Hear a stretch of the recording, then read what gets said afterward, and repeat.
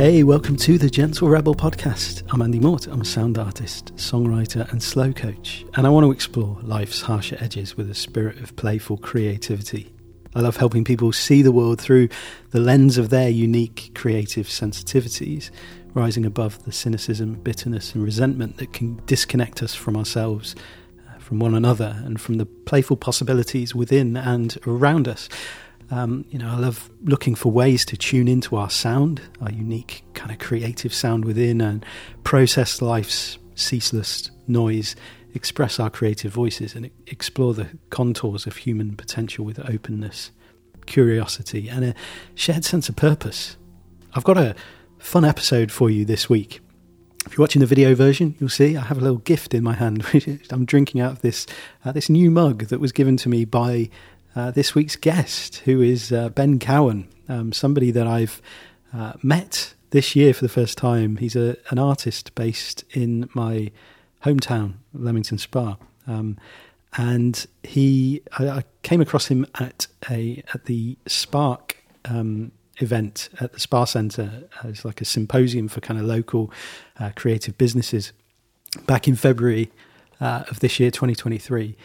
And I heard him talking. I was like, there's something here that is really resonating with me. I'd love to meet up with Ben and learn a bit more about, who he is and what drives him. And, his creative approach and philosophy really resonated with my own way of, I guess, relating to art and thinking about, how to turn the way that we process the world into something that we express into the world. And so, he talks about art that makes you think. That's his thing.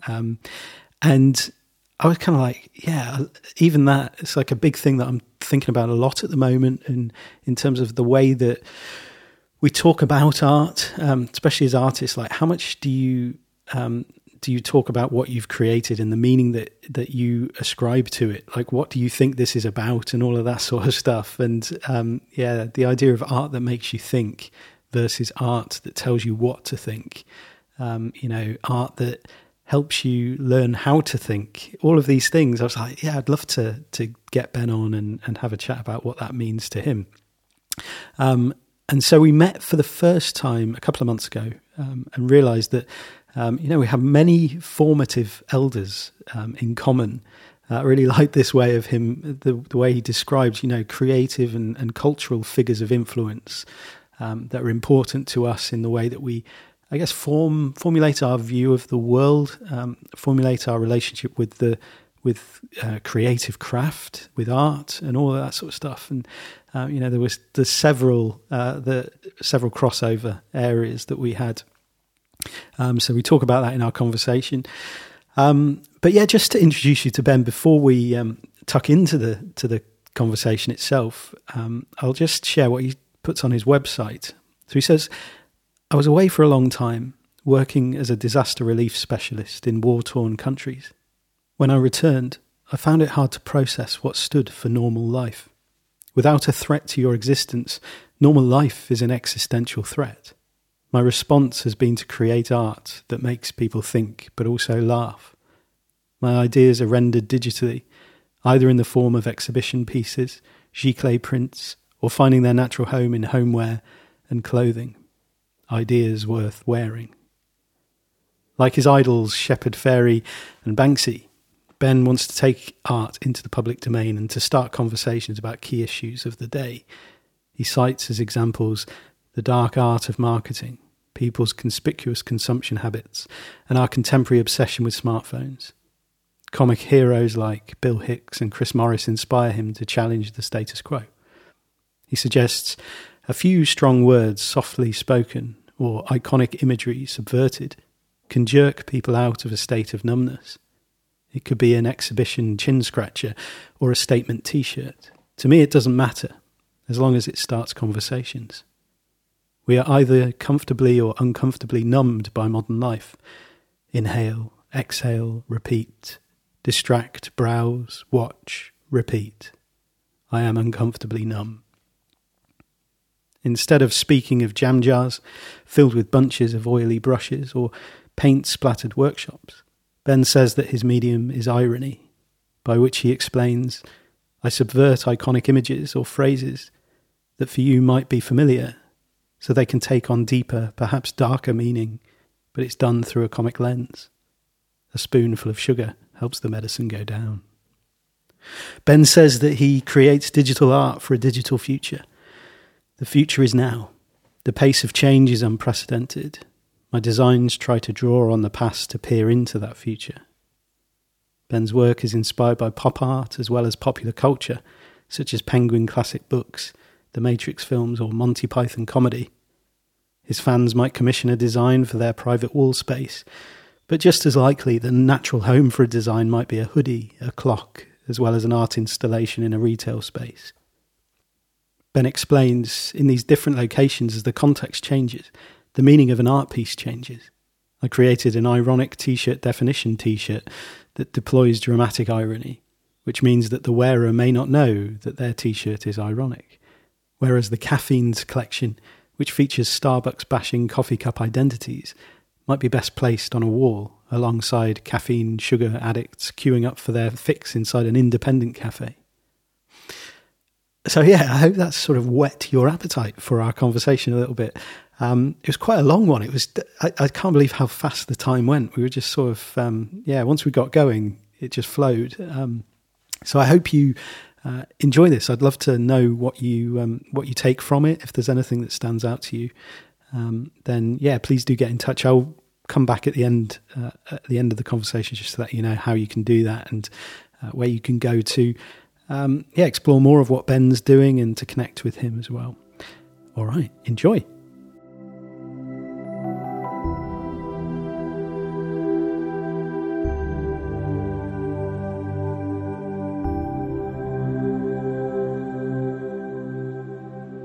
Yeah. So he was my first in-person video podcast, which I really enjoy. It has a very different, because I've done a lot of like Zoom conversations, things like that. It has a very different vibe when you're actually in person. And the energy is different. Absolutely. There's something else. But yeah, so post-COVID, right? Post-COVID, we're into that. Yeah. We're actually reconnecting with human beings, which is what we're trying to do, isn't it?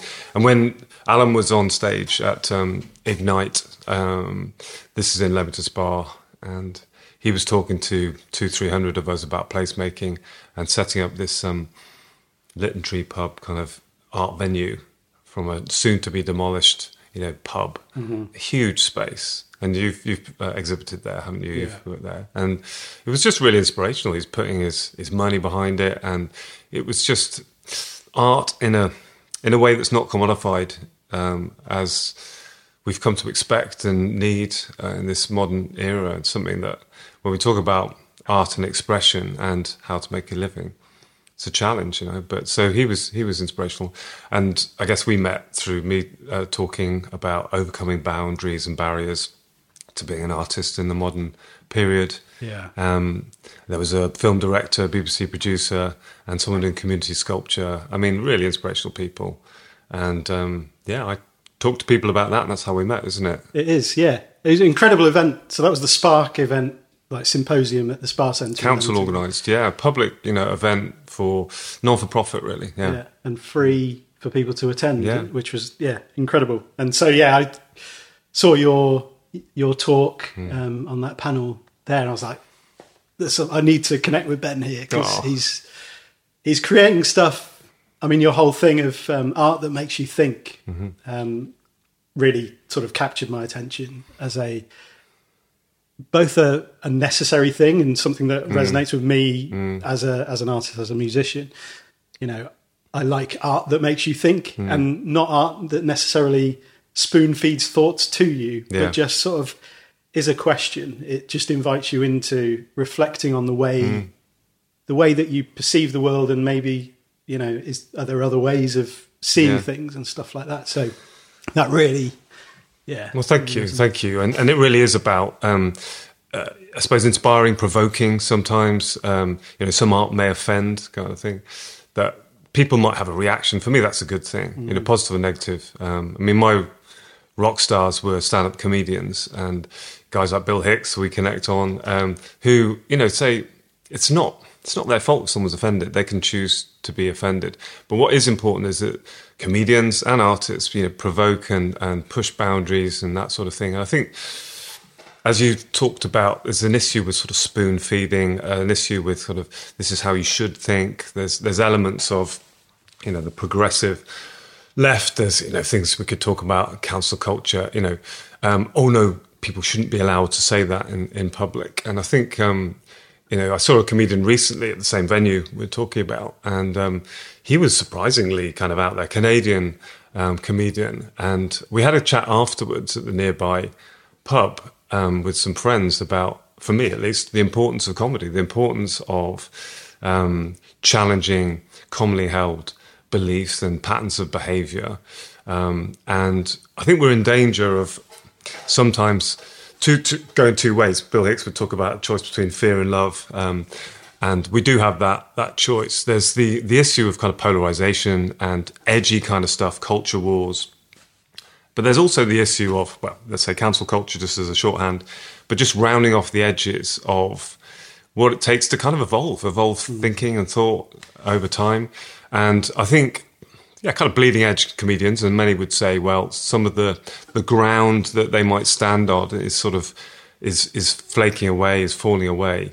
But I think we do need those to bit of like a wedge, push into big issues, highlight them, and get people to think about them, but not to spoon feed or to preach, is another word sometimes people use. There's an issue, this kind of like tall poppy syndrome. It's kind of like you put your head above the parapet and lots of people want to sort of chop it down. So issues that I might look at, or big topics, I mean, I tend to stay away from environmental issues because I feel so passionately about them, almost don't want to make fun of them. That's something I might have to work on. But I talk about phone obsession and online versus offline, social media. Anyway, so these are issues, and I've got one in front of us now, which is a parody on Instagram. It also sort of says something about why sometimes my work isn't all that... it either doesn't meet a public or it's difficult to promote. Because I take, a logo, the Instagram logo, and we've got Instaglam for listeners. The subheading is selfie improvement. And you've got the eye, you've got the Instagram logo in the iris, and then you've got a heavily made up kind of eyelashes, $1 million eyelashes, etc. And I try. This could be tough because a lot of people use Instagram, and you might be trying to sell art on Instagram. So, but I try and turn it around. It's kind of, I love you because you are beautiful just the way you are. I'm trying not to poke fun at people who use social media an awful lot for some form of self-validation. But people that choose not to, people that don't walk around with filters on their faces or posting images that aren't real in some way or somehow inauthentic, and they're connecting with people that they may not know, and that means of connection might be inauthentic. When we've grown up as apes in communities of 80 or so, and we tell stories in order to mind ourselves together. But how true are some of these stories? There's a variation on this, which is, I love you because your life isn't a highlights reel. It's this idea of a kind of a curated self and curated things you've done on a weekend. I had a friend who was in New York for a year, and if you look at his Instagram, it was perfect. Everything was gauzy, sunsets and amazing. And he came back and told me that it almost bankrupted him, and it was hell in many ways. So it just goes to show how sometimes it's not real. So I'm just bringing it back to where I started with art that makes you think, and this kind of getting people to think about key issues using comedy, perhaps. Laughter is the medicine. But also try and explore what is the good life, what is the life examined, reflecting on patterns of human behaviour and, I might say with phone obsession, socially acceptable madness that is, crossing a busy road on your phone, and just hold up the mirror to the mirror world and say, is this right? Are we okay with this? Are our future generations going to look back and go, really? Yeah. Oh, it's fascinating, isn't it? And so we're surrounded by your art at the moment, about that. which is a joy, absolute joy. And there is a real there's a real playfulness to it, a real the parody aspect of sort of taking icons of capitalism, really, like these logos that it doesn't, everybody recognizes. Like, I love this one. So this packaging, is one of my sources of humour, coming from Andy Warhol a little bit. Yeah. So the Marmite Brexit jar, which is a beautiful combination of, like, to me it's that love it or hate it aspect of Brexit. The Remainers versus the Leavers, and there's no in between. It's like that, and that's how Marmite essentially sold itself. That's right. The ultimate Marmite subject. You either love it or you hate it. In this case, bitter extract, rich in conflict, only 52% guaranteed. So, this has been very popular. Like, it was 2016, 17, and I think partly because the zeitgeist and people are fed up with it already at that point.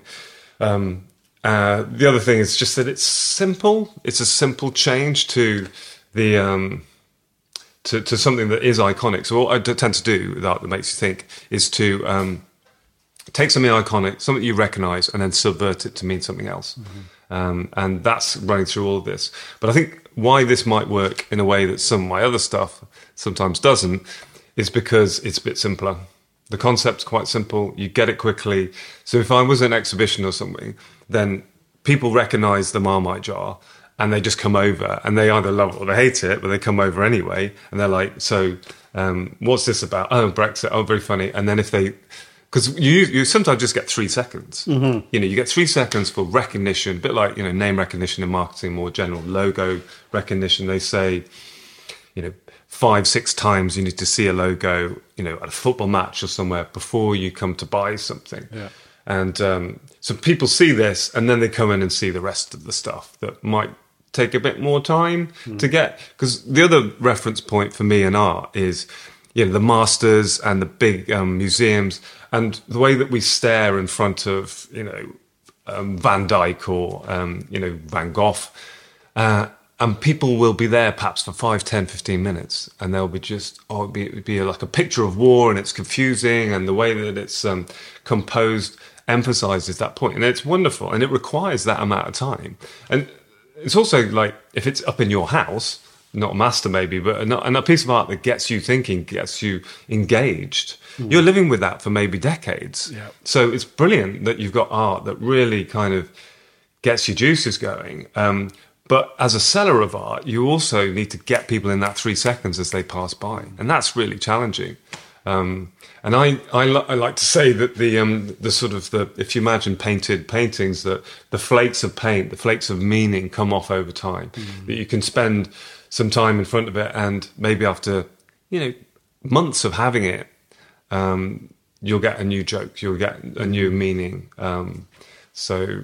Yeah, we can talk more about like the book titles, but they're an example of taking something iconic, twisting them to mean something else, but then each book title and author's name changed means more than hopefully just a pun. It means something about the story. And the idea of those pangolin books rather than penguin books is that they say something about what's changed since the book was written. Right. So Jack Kerouac's On the Road becomes On the Net. Because instead of the, generation of the Beats generation in the 50s and 60s, and when I was reading that book in the 90s, and it was a beaten up physical copy, and I was riding the rails of Amtrak and having an amazing time meeting people, and there's the worry that kids nowadays are on the net, so they're in these amazing places like the Taj Mahal, and they sit on Lady Di's seat and get a selfie or something, and then they just start browsing. They start browsing celebrities, whatever it might be, and someone's like, "Can you just move over? I want to get my selfie." Yeah.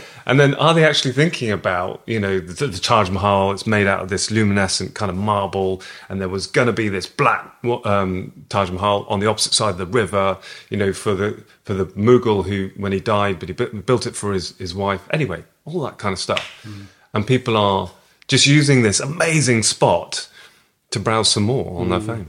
Yeah. So this is what I mean by art that makes you think. It's about trying to get people to just stop for a moment. Slow coach is is one of your monikers. So I think it's a really, really good thing. Slow food. Just because the being an artist requires us to have time for reflection. And that is a luxury, but we can make time by browsing less. It's really. I was talking to someone recently about like transitional space and how, the kind of drive for convenience, which is a lot of technological innovation, a lot of innovation generally focuses on removing things that are less convenient. So they'll make things happen faster, say like fast food, for example, or, Deliveroo, whatever it is that means food appears and you don't have to prepare it. Ways of removing the kind of cleanup operations around that sort of thing. And we were talking about how actually it's those transitional spaces between whatever you're doing and having a meal. So the preparation and the cooking, that's where the meaning of life is really created. And that's where you have the spaces for slowing down and for reflection and for conversations as well. Like if you're doing that collectively with other people, it's like that's where we sort of remove the planned like time that is like we're going to be productive and we're going to do this. It's like it will take as long as it takes, and meanwhile let's have a chat. And it's quite. And so part of the slow movement is slow food, as you describe, or slow drinking. The tea service as an example. Tea bags is not evil, but like as a symptom of modern rapid kind of life. And if you have loose tea and tea strainer, but you have like some cakes and stuff, you have a tea service and you sit down with someone and spend some quality time. You park your phones. My niece, when she gets together with some of her friends, something I love that I've heard, 6 of them, 6 phones, they have a stack of them, they put them in the middle of the table. The first one to pick them up buys the next round. That's great. I think that's fantastic. How often that actually happens and stuff. But rather than have FOMO and kind of like there's one phone, one person missing, and let's spend the whole time videoing ourselves to tell the person who's missing how much they're missing, but they're not missing anything because they're talking about the person's not being there anyway. Without. So food and convenience, and this is a topic. So I will joke all the way through this, I'm afraid, that a bit like for those that watched Rainbow children's TV when they were coming home from school. It's like, we know a song about that, don't we, children? And similarly on like Radio 4, where you have Thought for the Day on the Today programme. And it'll be like 2 minutes of talking about something important, maybe contemporaneous, and it's like you have me talking about values, and then Jesus comes in at a minute and 20 seconds, or the Vedas, or Buddha, or something, a story that links to their kind of organisation. And I joke because I've got a piece of art for every conversation. You have absolutely everything. I'm sorry about that, but and it's also ironic that I don't have any exhibitions on at the moment, so I'm surrounded by these canvases and stuff like that. But they come in different shapes and forms. And when you're talking about slow food, we've got in front of us here something called pyramid selling. And this is inspired by Andy Warhol's Campbell soup cans. And for American listeners, we've got some American examples here. So this is about the size of Andy Warhol's. It's almost exactly the same size. And so there was 32 flavours of soup. In Tribeca, they had 2 lines of 16 of these. And they're all the same, except that they were the different flavours. And at the time, I understand, I think it was 5 out of every 8 cans of soup were sold by Campbell Soup. So it was mass consumerism. And he was painting his lunch. He wasn't subverting American capitalism. I consider that to be my job.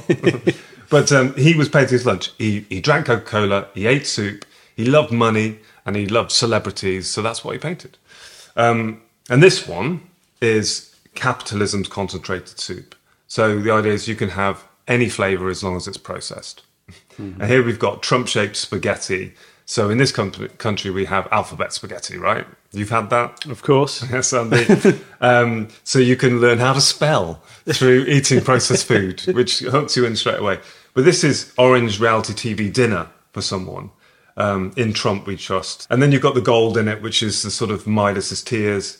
and you've got some of his Orange Reality TV sort of face leaking out there as well. So I started with the Andy Warhol inspired one. Again, to get that kind of like recognition. People see it and they go, oh, I know where that may have come from. The next question is often kind of like, do you have Andy Warhol's permission? And I'm like, I think he's dead. But people are always, like I say, Penguin books, you know, the spoof covers, they're pangolin and they're all changed. Breakfast at Morrison's by Truman Capote, you know, Arable Farm by George Allwell, Allwell, you know, and it's just barley on the front. Where's the drama, George?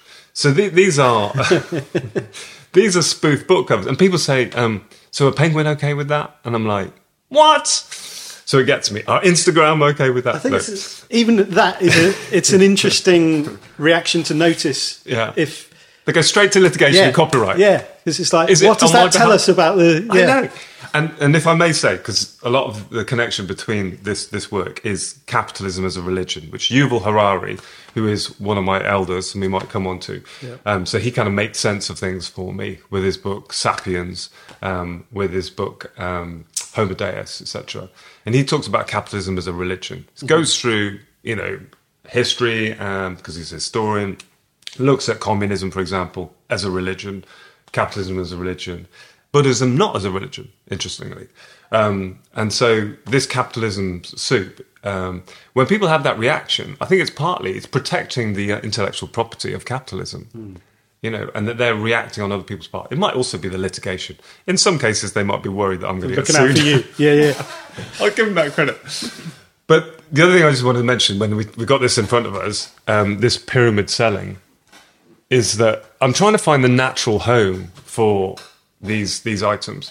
And it's quite nice also to cross from 2D to 3D. Mm-hmm. And in this case, we've got the Midas tears, the gold, coming down, binding together this pyramid selling, obviously like Amway, door-to-door selling kind of thing.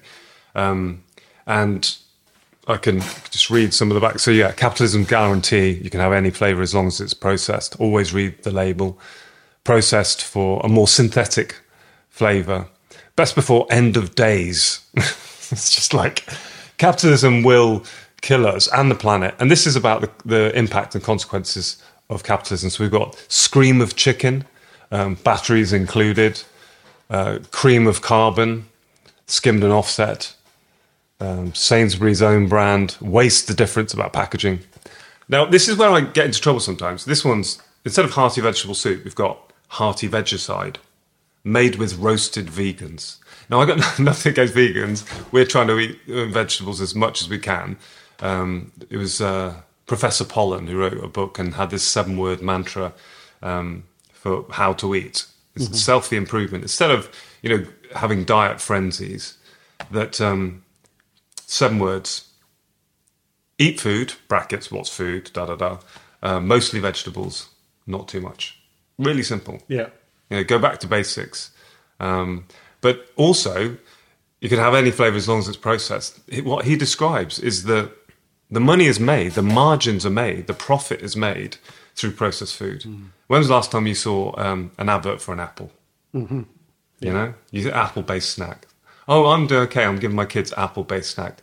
Give them an effing apple. Yeah. Sorry. Yeah, no, exactly. I agree so much. And yeah, it is that, because it's when you see once the market opens up for something that feels like, I mean, it's the way a lot of anti-capitalist stuff works in itself as well. It's like when there are markets that open up within capitalism for the anti-capitalist merchandise and stuff, and maybe we'll talk about like that kind of antagonism and that conflict when you're creating stuff or like you're speaking into a situation that's like this needs questioning, this needs kind of pushing back against, and then it absorbs into it you know where this is going. The anti-marketing dollar. But, absolutely. So all paths lead back to Bill Hicks, don't they? So that was a big. So when because we met a little while ago, we met up and had a chat for the first time, and Bill Hicks came up, and we'll talk about sort of elders, cultural, creative social elders that we kind of connect with. And Bill Hicks was one of those, for me, like huge influence. The comedian's comedian. Like, yeah, absolutely. And just the way that he could just get to the point so like poignantly and intelligently, and he just nailed it. Yeah. Took no prisoners.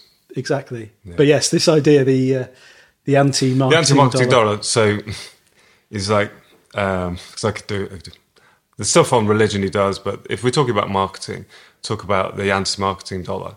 And so he'll just say at some point, is there anyone here from marketing or advertising? And then it gets close to the mic and goes, kill yourselves. No, there's no joke. There's no joke. No, kill yourselves. And he's like, oh, he's smart. This is the marketing people. You're going for the anti-marketing dollar. That's a big dollar. Look at our research. We see that a lot of people... And he's like, and then he goes on to just say, I'm like a spider caught in the web, I feel trapped. You're trapped. The trap dollar. Oh, yes. This is the trap dollar. It's like, look at our research. We see that a lot of people feel trapped. And so there's a T-shirt in front, which I'm going to give you as a Christmas present, so Andy. Kind. Oh. And this one is what we're talking about. So I like the one brand I buy. I'm not promoting it. It's Super Dry. And I do a super moist series. Lovely. These are like self lubricated, super moist swimwear, etc. And then this one's got similar kind of design, but it just says marketing, the greatest story ever told, manipulating the gullible since 1954, which I'm not. It kind of goes back to that period of post-war consumer frenzy, advertising for American housewives, that kind of period. And then guaranteed to make you buy shit you don't need, which links us into Fight Club, which the Fight Club philosophy is a good one.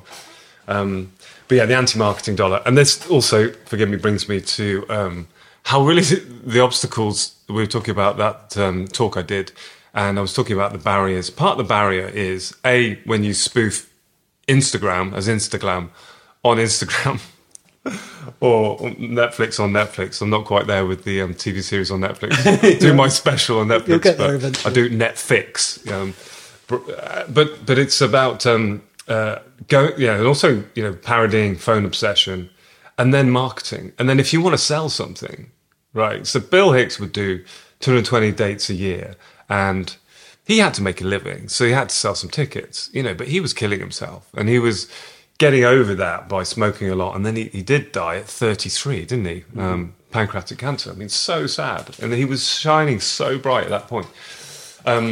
But he would have a go at the celebrities that would hawk products, like Madonna selling Coke and George Michael selling Coke. And he'd say, you're off the artistic roll call once you do that.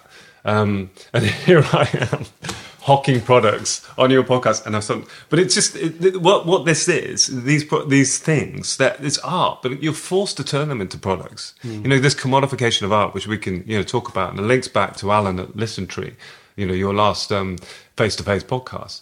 That he was trying to do sort of free art and community art and bring people together.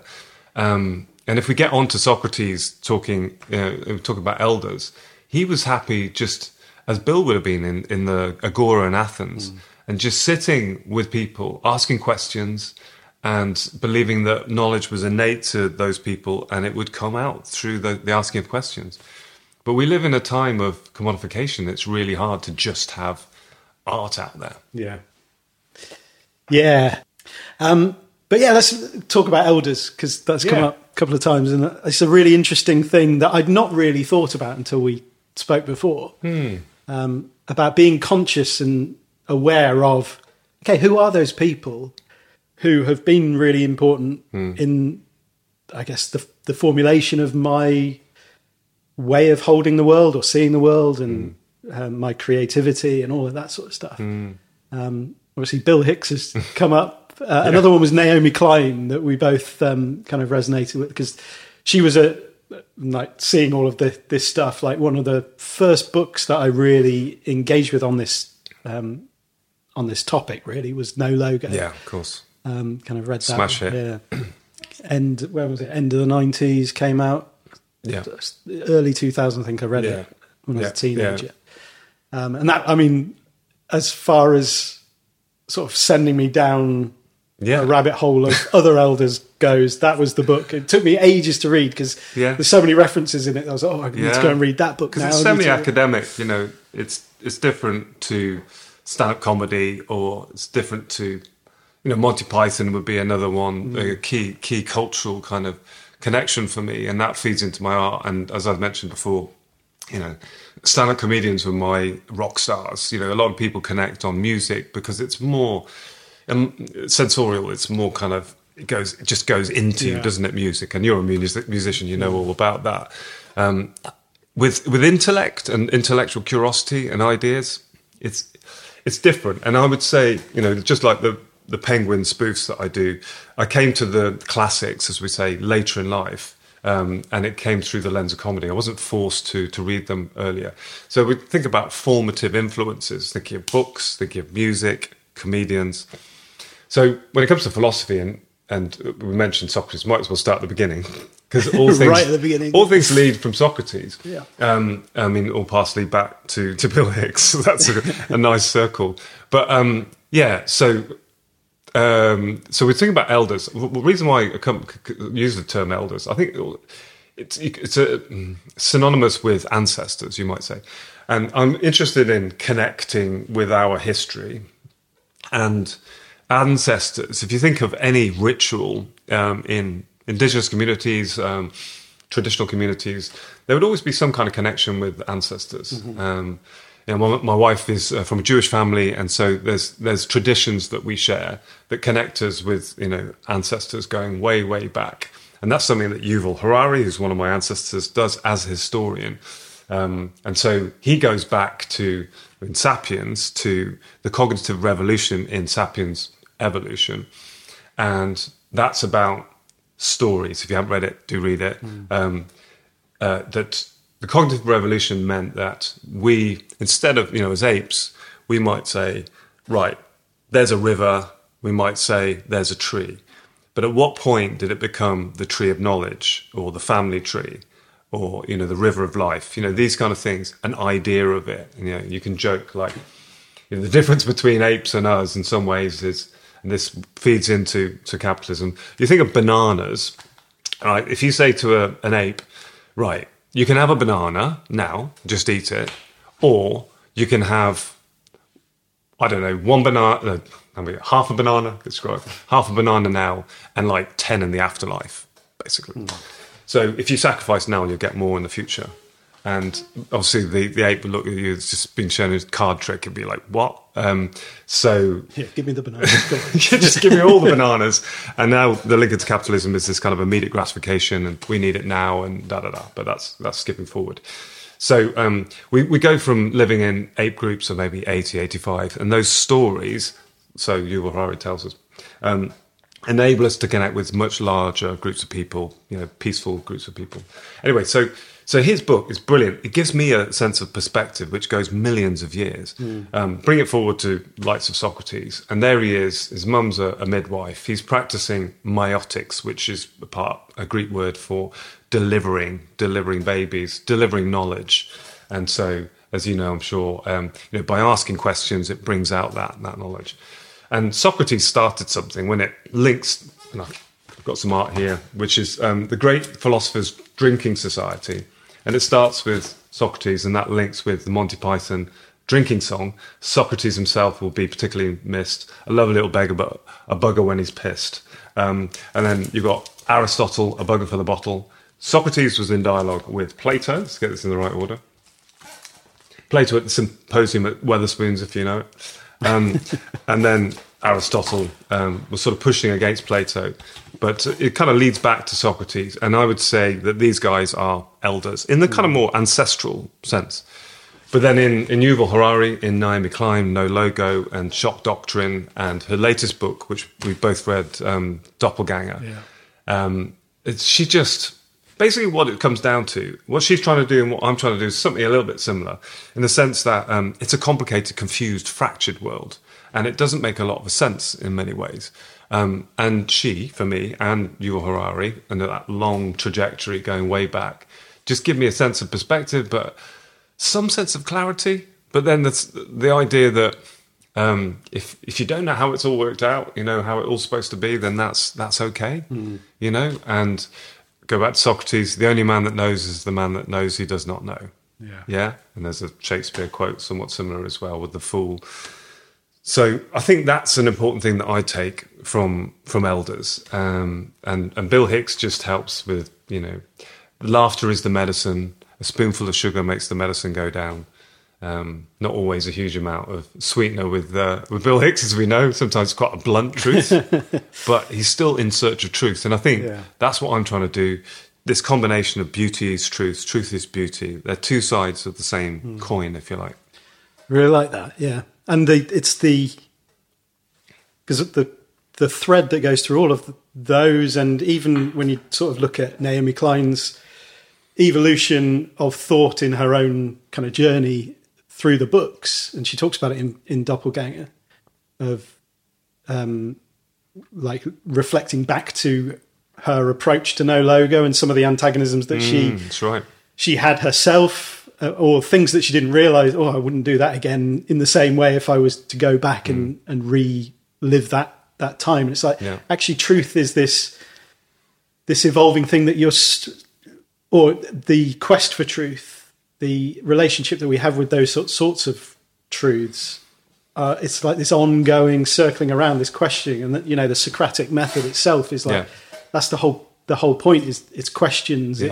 You're sort of rubbing up against things. Then you see Plato and Aristotle sort of takes Plato, builds on it, sort of subverts bits of it that in ways that maybe leaves that relationship a little bit fractured, but it evolves the thinking and then paves the way for the next things. And that's that kind of goes against, I suppose, when you talk about art that makes you think. Like that's the thought. That's what's going on. It's not, again, telling you what to because I know the truth, and this is, and you have to. I suppose it's like the thought for the day thing. It's like, we're kind of circling in. The answer is Jesus. Yeah, and then suddenly you propose this, and this is the answer. Yeah, as opposed to no, just stop there, and people are going to be thinking, and people are going to be able to reflect on that and ask the questions themselves. Yeah, and it feeds into the counselling technique of active listening. So, talk about Socrates' approach and open questions.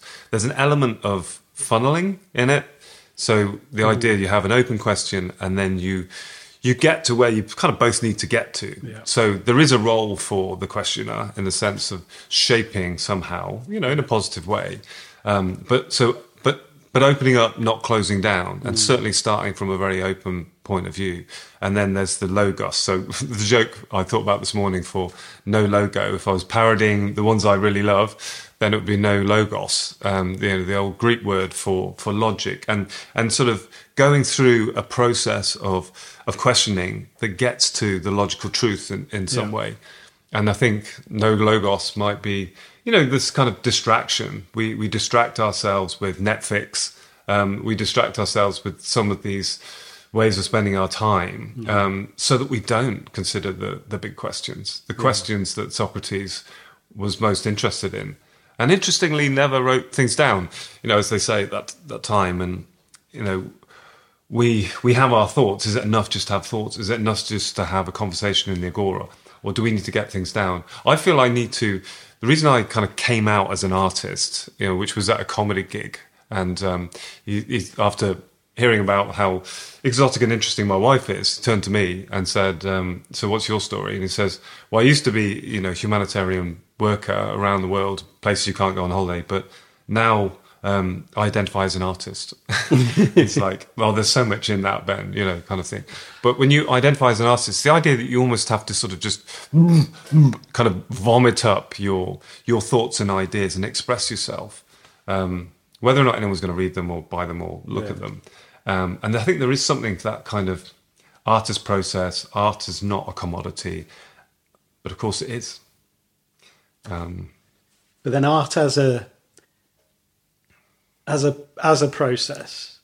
This was an interesting thing that came up with Alan, and we were talking about, because he has volunteers who come and help out at the LTB, at the Literary, and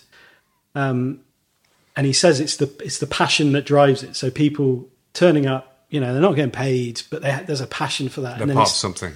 exactly. And it's the same with, so like when I wrote this song as part of this rapid response exhibition, and the question that people were responding to was, if tomorrow was your last day on earth, what would you choose to do or choose not to do?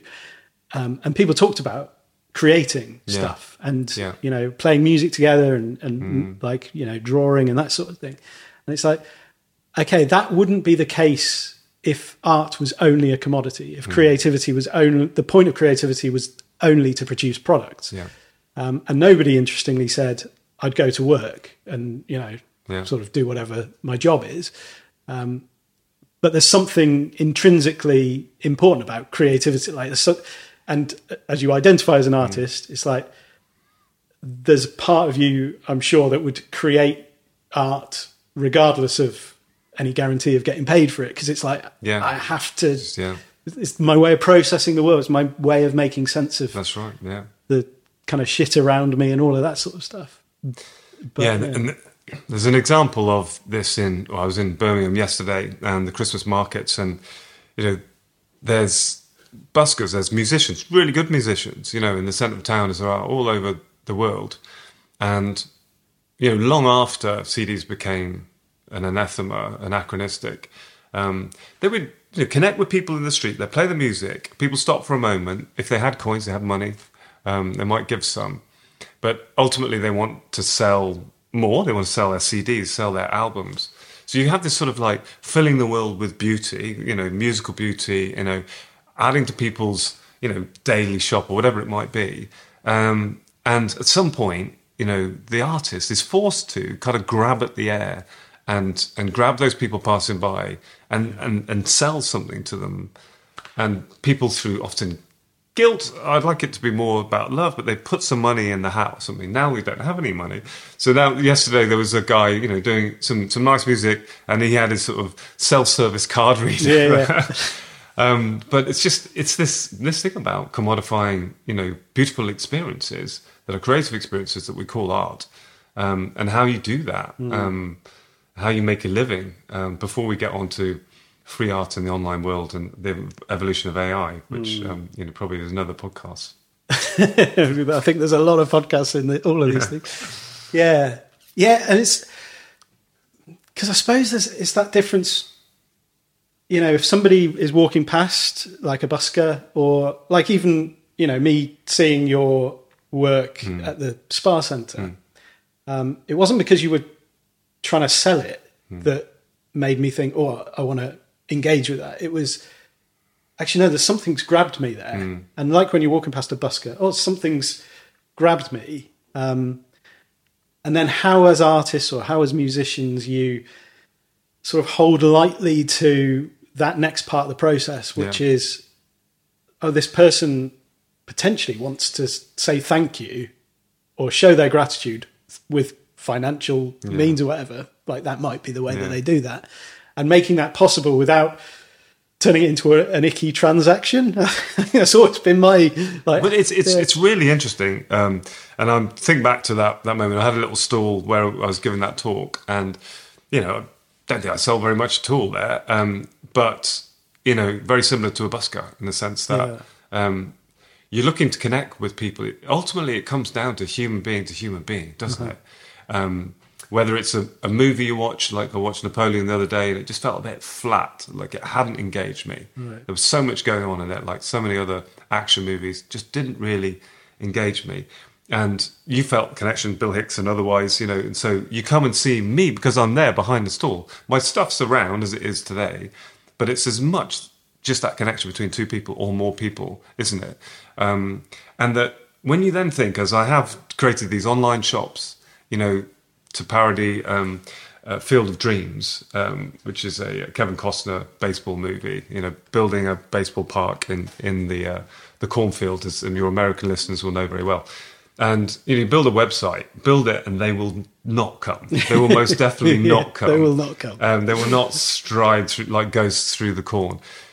They will go on to Amazon. They'll go on to maybe Etsy and these sort of places. Redbubble, where I sell T-shirts and the mugs and things like that. These are flooded marketplaces where, you know, you build your shop on there and how are you going to get people to it? How are you going to walk people to it? So, but I was just thinking when you're saying about that connection that we had, if all you have is an online shop with a bunch of thumbnail pictures of my art, all you're seeing is product. Yeah. I need to be more in that. It's the same as the Instagram feeds and stuff. When I put my ugly face on it, then you get more, interaction because people want to connect with a person, so, not just human. the product. Yeah, absolutely. Yeah, I think that's the power of things like podcasts as well. Is like actually hearing the voice behind things and hearing the thinking and the context that's from which someone or from where someone is coming. And that might be a great place to transition into AI because, I suppose thinking about that difference, AI can churn out art that. So I understand whether you can tell the difference or not. I'm not sure. I mean, was there one that won a photo competition? That was no doubt. Yes, and so there are people who will tell you I can tell the difference always between AI and man-made, human-made art. But I'm not sure how true that is. Well, it's very nicely discussed and described in Yuval Harari's second book, Homo Deus. So this is like humans becoming gods, basically, through biotech and infotech. And I think it's in that book where he's talking about music in this case. So one of the composers, let's say Beethoven. So there's a Beethoven piece, there's an AI piece, there's another composer, contemporary composer. So there are three pieces and there's an audience and they basically press the buzzers, which one's which, and they get it completely wrong. And this is, a really difficult, my brother only got, 2/3 of the way through that book because it looks into the future and it's a bit of a dark place and AI is definitely part of that because it's a dehumanizing experience. What is it to be human? We talk about, living the good life, and what is it to be human is an absolutely key question mark. And, okay, so in terms of my kids, the 4 C's, apparently, and this is Yuval Harari saying, he says, first of all, Socrates, know thyself, okay? This is, make sure you know yourself better than the algorithms do. That's how you survive. And that's quite a simple kind of notion, which is great. But there's lots of things about sharing data that are part of that as a problem. The other thing is, in terms of career and jobs, and he says, this is, when he's talking esoterically, intellectually about lots of things, when I mention jobs, this is Yuval Harari at an event, then suddenly people pay attention. Because this is in the context of AI taking over a whole bunch of jobs. And he says, in terms of education, think of the 4 C's, think of collaboration, communication, critical thinking, and creativity. And so in lockdown, my kids and beyond, I'm trying to teach them these 4 C's. But then, Yuval Harari, which is why it becomes a difficult book to read, he's then going, because he's already killed the soul. He said there's no such thing as a soul. Yeah. We're not an individual, we're a divided self, da-da-da. You're like, oh, so I haven't got a soul. Right, okay, I'll try and get through that. One of the only things that makes you human is creativity. And then you're like, and then he tells you that Beethoven composer story, and you're like, right, so what have we got left? So if the computers, if the AI can produce creativity, yes, on the shoulders of giants, on the shoulders of what we've produced as human beings, that's difficult to recognise that it's not human, then where are we? We need an uplift, Andy, after this. It's a really interesting question, because I think to me, it's sort of like, I like that question because it gives you something to sort of get your teeth into. And so if creativity is not the product or the thing, because you can't tell the difference between Beethoven, AI, and whoever, what is creativity as defined through the human lens? And I think we've already talked about sort of the importance of connection. And the power of connection. I think there's something really important about, or something uniquely human about the way that we connect with one another.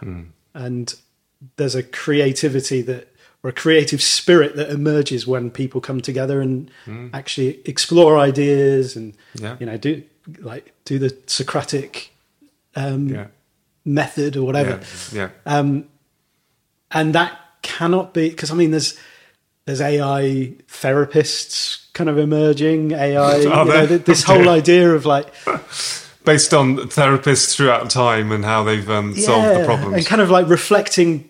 And again, it's the mirror world stuff, I suppose, because it's reflecting back to you what you've plugged into the algorithm, or how you're perceived by technology to be, and it's kind of and like it might ask open questions that, like with coach, I think you could legitimately find ways to create AI coaches that do a job, but they don't know the person they can't. You can't have that sort of back and forth, really getting into it together.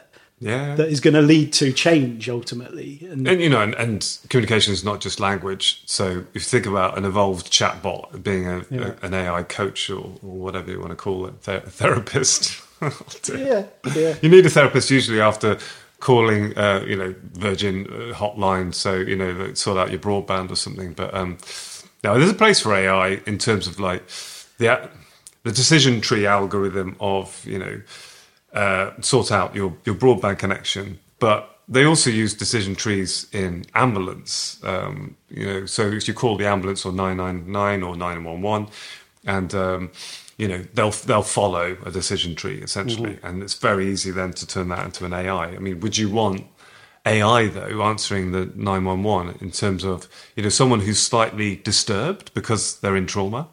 And maybe it's a child, maybe the parent's fallen or something has happened at home. Do you want an AI responding to that, if you like, at face value, without that kind of intuition? So communication, not just language, body language, tone, facial expressions, all these sorts of things. They're all but we're a little bit grasping for straws, saying we are still human. But I wanted to just say, because I'm keen on this: beauty is truth, truth is beauty. Connection is humanity. Humanity is connection. I think in what you were saying, that kind of just sums it up, doesn't it? Yeah.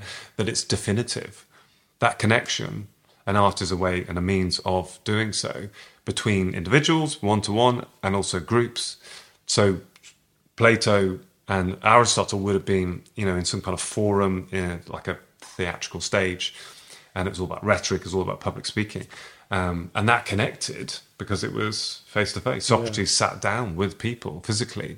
He wasn't tweeting, as far as I know. He wasn't tweeting about stuff he saw. He was talking to people directly. And I find this myself in my own social media. They say it's social stupid that you're at a party or something. You don't just start talking about yourself. You get eye contact, you ask someone questions, you say, how was your weekend? You let them talk about themselves first. And it's just so easy because I don't want to go on social media. I don't like social media. I don't want to be, doing that instead of being present with my kids or anyone else. See people walking around on their phones on social media. But that means that I would sit down and make a post. I will, comment on other people's stuff, because I want to sometimes, and also because you need to. But you're just going up to someone and saying, like I have been in this discussion, I've got a piece of art about that, and I just hope it will somehow enhance their lives. Like they'll put that Brexit thing up on the kitchen wall and they'll go, yeah, that's great. That makes me laugh every time I make my Marmite toast. Yeah. And that's all I really want, for people to, laughter is the medicine. And with some of the topics that I covered, like COVID, I did with Penguin Books. And I do these bookcase compositions, and Yuval Harari is one of those. So it's Homo sapiens instead of Homo sapiens, the brief self-isolation of humankind. Yes. And then there's a zoom of the view, and there's the hand-washing tale, and all these. And so these are bookcases, and and the conversations I had face-to-face with people who came and saw that, and I sold out on my limited edition of 60, and it's like, this never happens. Because there was a time when it was too raw, and I came out with it during lockdown, and then I went to the first exhibitions. I went, there you go, this is what's going on, and it was this kind of like you either laugh or you cry. But this became a positive capsule review of a period of time that people could put behind them. And the idea is you stick it in chocolate corner in your house, or you give it to someone when you're fixing drinks. Then people come to that space and laugh, and then they go, So yeah, anyway, there's 40 or 50 titles in there. The Tale of Two Coughs, for example, instead of The Tale of Two Cities. And someone might then think about, oh yeah, I remember when I went to that super spreader bingo night and then I got COVID and everyone got it. You know, Man and Superman, Man and Super Spreader is one of the other ones.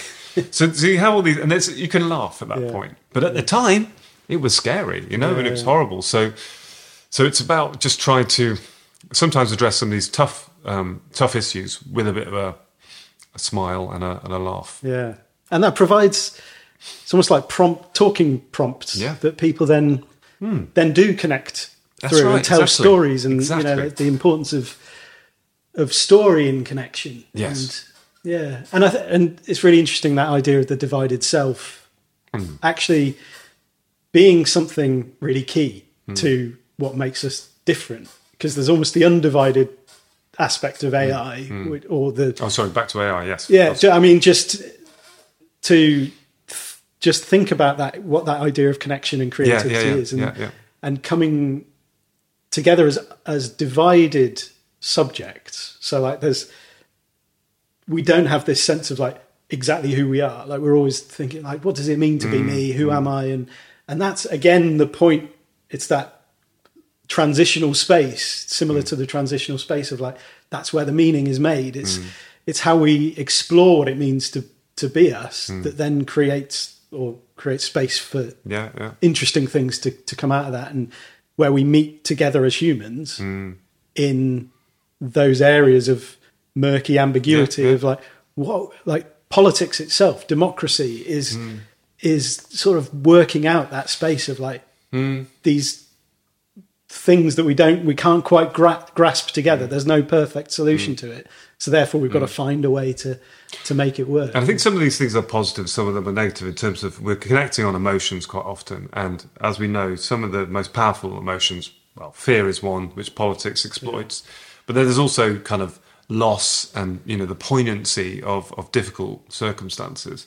And I don't know, you can tell me, but in my talk I did say something about, you know, during lockdown at some point, you know, my mum was driving me and my dad to radiotherapy, both going through, you know, cancer treatment. And I remember kind of, you know, voice was faltering and I was a little bit, you know, upset up there in front of 300 people.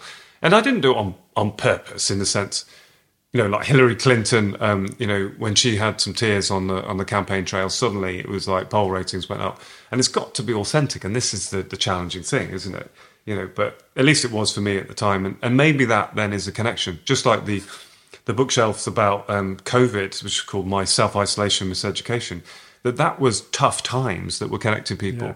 So it was a big seller. It was just like, because people were like, yeah, we went through that and that was really hard. And they felt that they connected with someone, because I would also tell them what was going on in my life, who'd been through something like similar or something difficult. And I think it's that through good times, through joy, you know, we go to a music festival together, we have a good time, brilliant, lose ourselves in the crowd. But then also, when things are really tough, melancholy is actually really powerful to connect people. Absolutely. And I find with a lot of my stuff is, I don't want to say it's mean-spirited, and this is why I flip like Instagram self-improvement to I love you because your life is not highlights reel, or you're beautiful just the way you are. It's turning it on its head and saying, I don't want to be pointing at the world saying, this is effed up. You know, what are you doing? What are people doing? It's more kind of like, there are potentially two paths. There's a kind of online, offline, off-grid. People could live differently. They could choose, they have to. Only they can choose to live differently. But they stop and think about it. They might want to think about storing up all kinds of problems for their next generation and doing something different. Which is something that when you talk about the mirror world, this is you know, doppelganger. Yeah, this is what when we talk about what it means to be human, and this. So when some things are just too hard to kind of either comprehend or to live with, we create a mirror self. We create someone else, often with a, you know, the story is not wholly true. You know, a curated self online. Yeah. Yeah. What were your sort of big takeaways from that book? Because people should go out and check it out. My daughter's named after Naomi. That was probably after No Logo. We both you know, started on that journey. But so many great books. And Doppelganger, big take, well, because it's essentially about the fact that Naomi Wolf, who was a liberal feminist Jewish woman, and so was Naomi Klein, liberal in different ways, you might say, but they were kind of similar looking, so they kind of got mistaken for each other. And during COVID, Naomi Wolf went batshit crazy. So, like many people, went down the rabbit hole, and she bought into all the conspiracy theories. She went on Steve Bannon's kind of War Room and these podcasts that are on the right, the shock jocks kind of podcasts. And anyway, Naomi Klein started getting confused with her, and it started to become really quite offensive. And there were certain elements that were a little bit, well, that could be Naomi Klein because... and it was about the shock doctrine, I think. So disaster capitalism, and that there were some elements that you could say they were on the same page. And this just became really challenging for us. So anyway, she wrote a book about it. But then it becomes lots of different forms of doppelganger.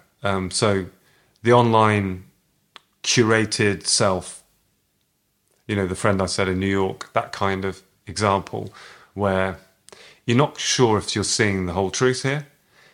As someone said about Facebook photographs or Facebook profiles in particular, it's like personalized propaganda.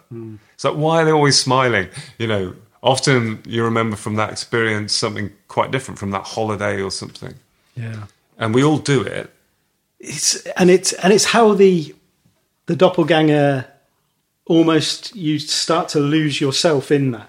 In that it's not even that you're deliberately contriving a separate self, whether it's online or whatever. It's like so you've got the image behind you that I think is about that. Quite relevant there, where it's the boy, the fox, the mole, all of those things. The Boy and the Mole, the Fox and the Horse by Charles Maxey.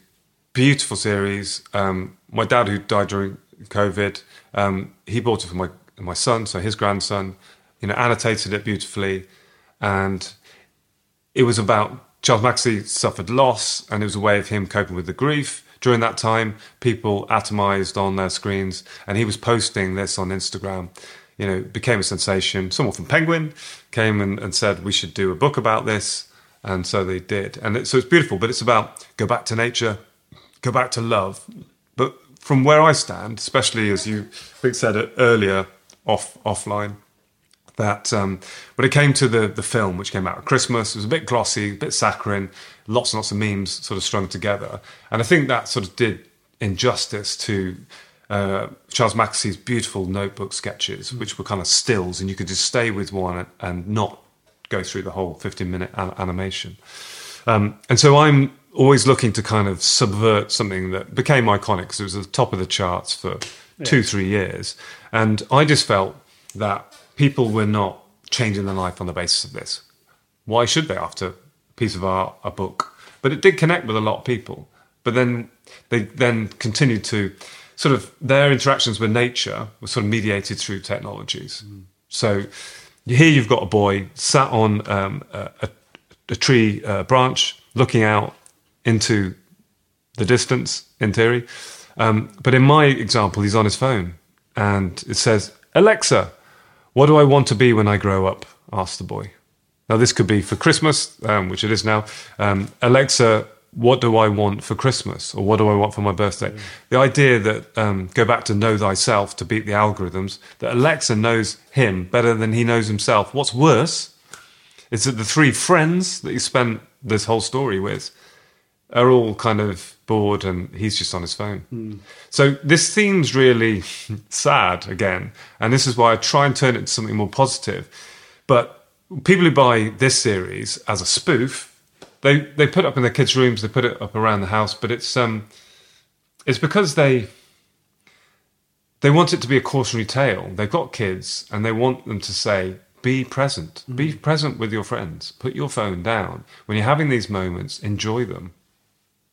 Yeah, and the reason I think it's relevant, and the sort of know thyself, kind of beat the algorithm, like that's a difficult task. But just it kind of speaks to that idea with the doppelganger of like, you input, what do I want to be when I grow up? you might ask all sorts. I remember searching.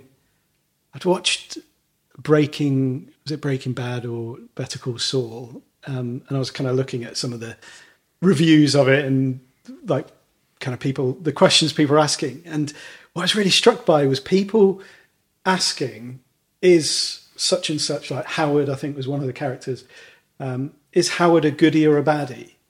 And I was like, that's a really interesting insight into the way that we are trying to form our opinions. And like, I guess it's a complete lack of critical thinking, because what you're doing is outsourcing your opinion to someone else. Like, what am I supposed to think? Like, and not to mention the fact that it's a completely dualistic way of looking at the world. It's like this person, this ambiguous character who actually is quite a good representation of humans, in that there's all sorts of grey and nuance in this character that means there are some good things that they've done. There's some really terrible things that they've done, and a lot of it is kind of driven by weird desire and all sorts of kind of underlying motivations that aren't conscious.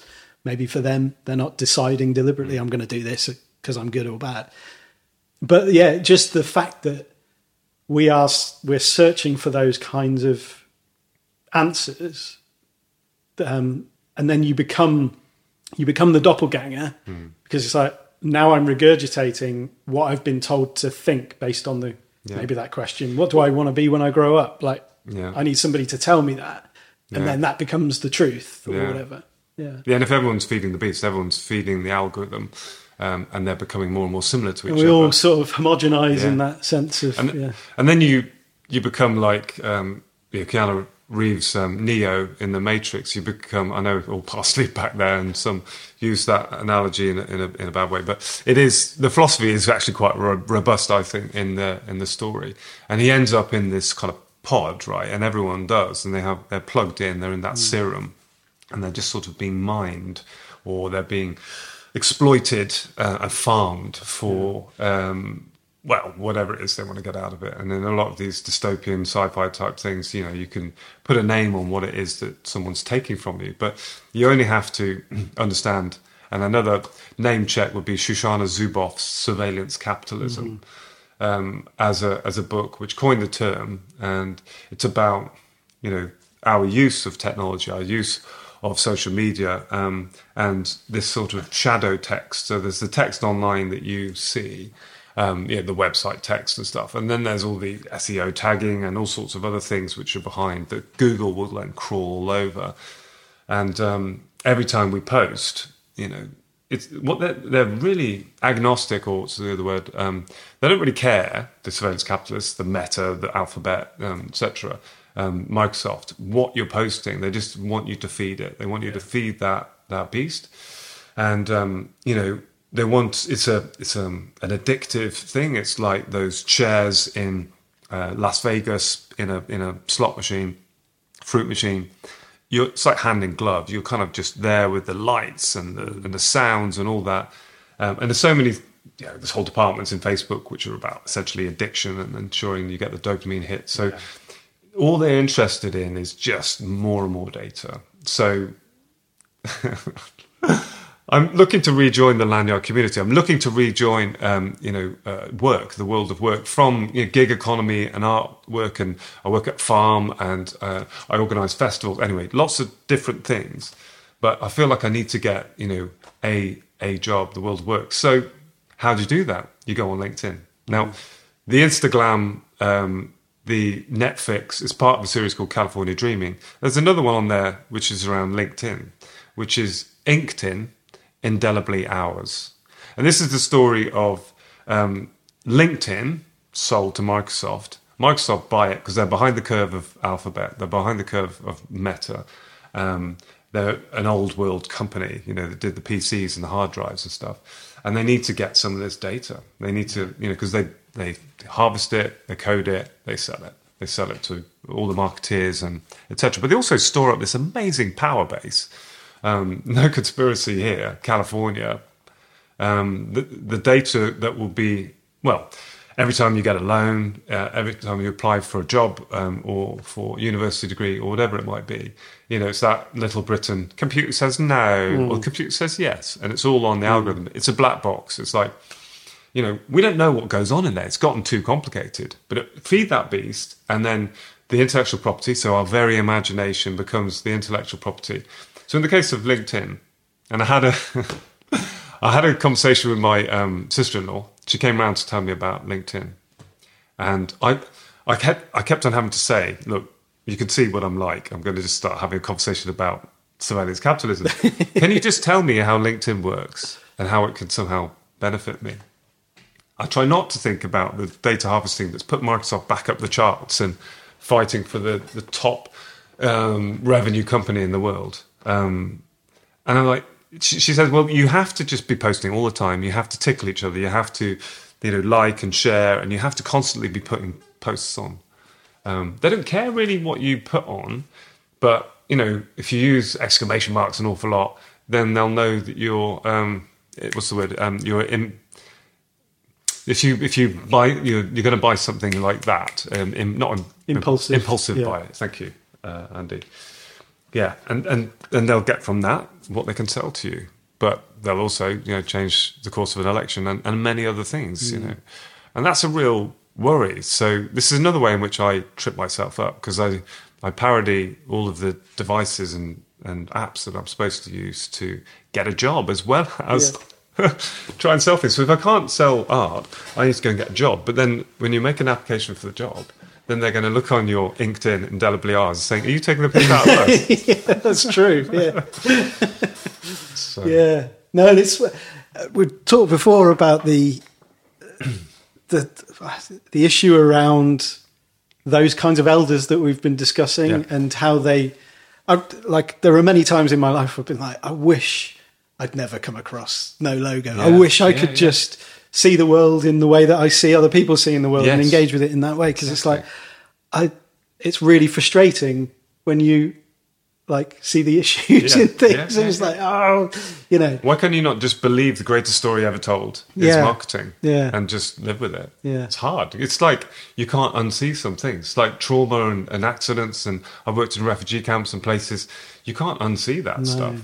No, it's hard, isn't it? It is. It's really. And where does it lead really us? Because you talked about rabbit holes. How can it open up again?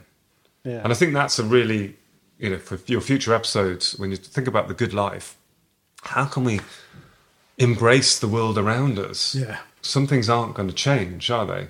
Yeah. It's not always turning it to our advantage. No, exactly.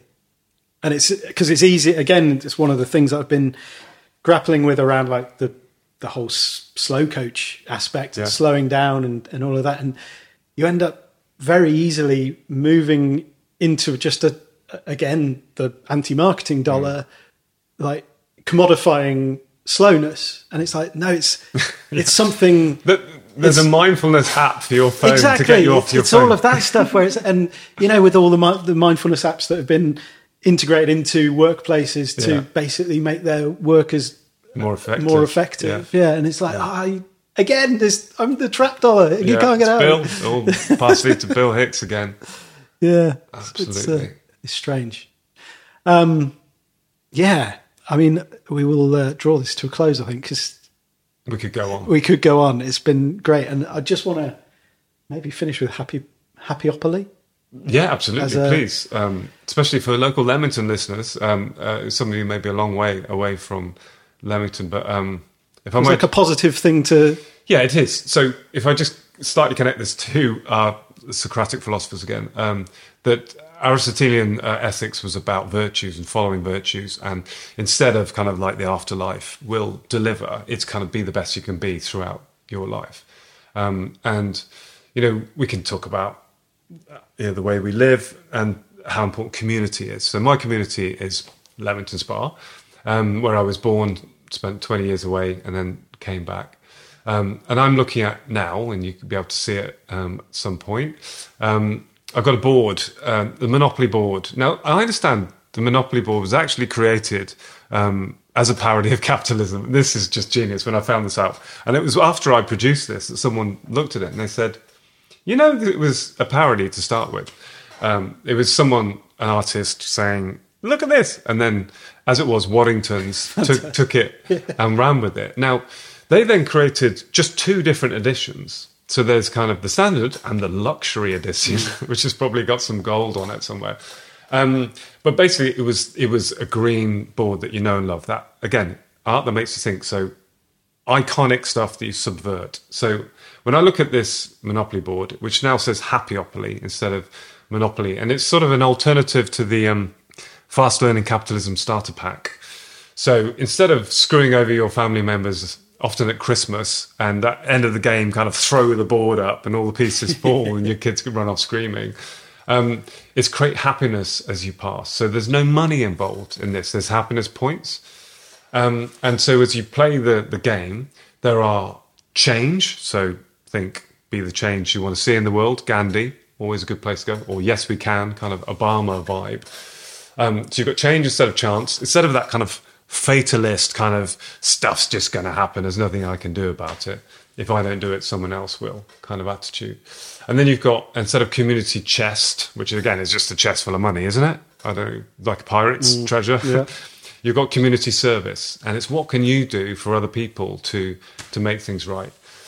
So, yeah, train stations replaced by Leamington Parks. The utilities are like music and festivals, like one we lost around here called the Peace Festival, and other kind of jokes. But it's with the case of Monopoly, I felt as if that red and white box, it was almost like, for American listeners, you'll have in mind the Gideons who would put Bibles in hotel rooms. Something that Bill Hicks talks about. He says, "I saw the minibar guy come and go. I saw the cleaner come and go. I didn't set eyes on a Gideon. What, these like ninjas?" Yeah. But in all of those hotels, they had Bibles, right? And I feel as if Waddington's or Hasbro later, who bought it, then just put them in people's like living rooms, and then you never remember buying it, but the kids would get them out, and it just starts them on capitalism. It's just like property, money. Like normalizes that language. It does. Yeah. And then you create essentially this religion of capitalism.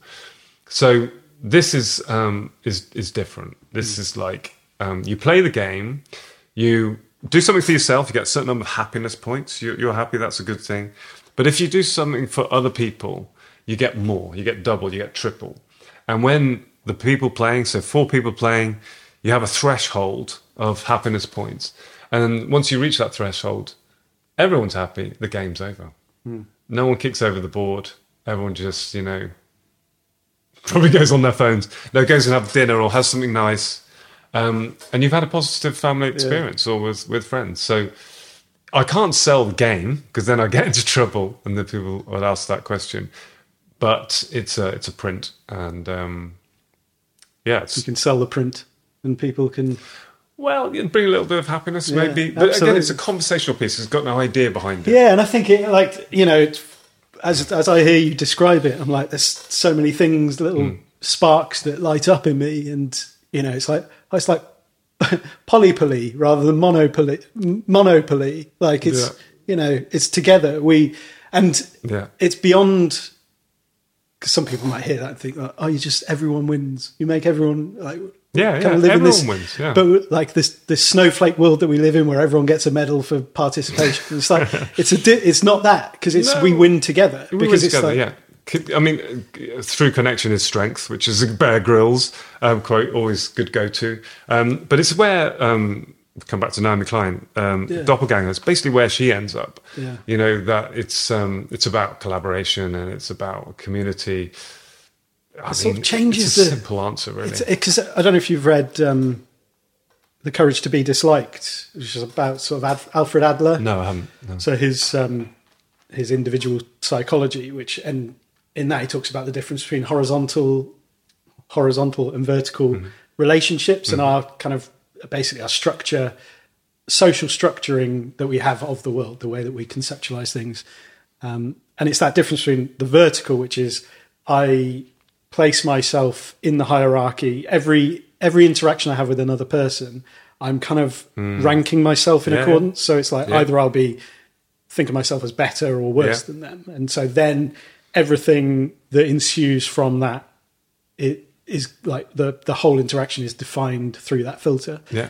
Whereas the horizontal is we are, even if we see the world differently, we're potential comrades, and like everything is connected. And even if you are in a position within an organization, like you might be the CEO and I'm whatever down here, we are equals at the level of being. And then that completely changes the way that you start to think about even definitions of success, absolutely, that sort of connection and togetherness, and that's exemplified by the game of Monopoly and money, competitiveness, survival of the fittest, and all of that. And it seems a very male thing. I worry about my son really loving Monopoly, and my feeling is that women should be running the world. Women should be running as CEOs, as prime ministers, as presidents, because they're just not competitive in quite the same way, and they're more community focused.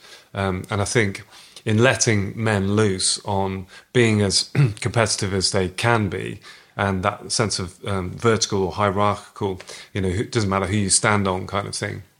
But I think this is where all paths lead in we talked about elders, but I'm afraid it's a sort of an image of a circle of people holding hands. I mean, this is where, a lot of, John Lennon songs, love is the answer.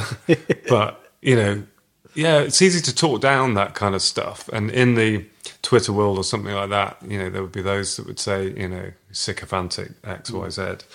But, I think that's what makes most sense to me. Yeah. It's a good place to end, really. We're not a circular firing squad. We're holding hands. Yeah. Love it.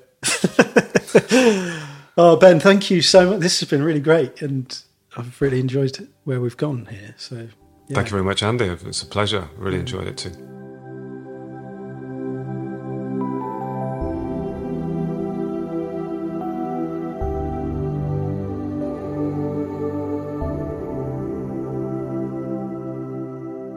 Hey, so a huge thanks to Ben Cowan for being so generous with his time. It was just massively fun to chat about all of that stuff. I could have just probably spent the whole day exploring different areas, and maybe we will. It would be great to have him back and to kind of maybe focus in on particular areas in the future. So do go and explore Ben's work at artthatmakesyoutthink.com, as well as his Ideas Worth Wearing shop, which you'll find on Redbubble. I'll put links to both those things in the description, and also to some of the stuff that came up in our conversation. I think I've managed to capture all the references, so hopefully everything's there. If not, let me know, and I'll add any links that need to be added. Ben also writes a regular blog on his website, which he titles Ben Talks, Ideas Worth Sharing, bit of a takeoff of the old TED Talks. You'll find that on his main website, artthatmakesyoutthink.com. Great. And let me know, what you enjoyed about our conversation. Did anything kind of resonate or stand out particularly? Are there any questions that you'd like us to maybe hone in on and explore in the future? If we arrange another conversation, the best place to sort of continue this conversation with me in a kind of online space is in the Haven. So if you come to the-haven.co, come and join the community there. We've got forums, we have regular kind of informal meetups on Zoom, and a gallery to share all of our own sort of creative niblets and nuggets with a friendly and encouraging community of gentle rebels who, just loads of different backgrounds and ways of expressing and processing and all of that stuff. So come and check out the-haven.co. That's the-haven.co to find out more. All right. I think that'll do us. It's been great hanging out. As always, I'll be back again next time with another episode of the Gentle Rebel podcast. Until then, do remember that you are an artist. The world needs your art. Now go and make somebody's day. Bye-bye.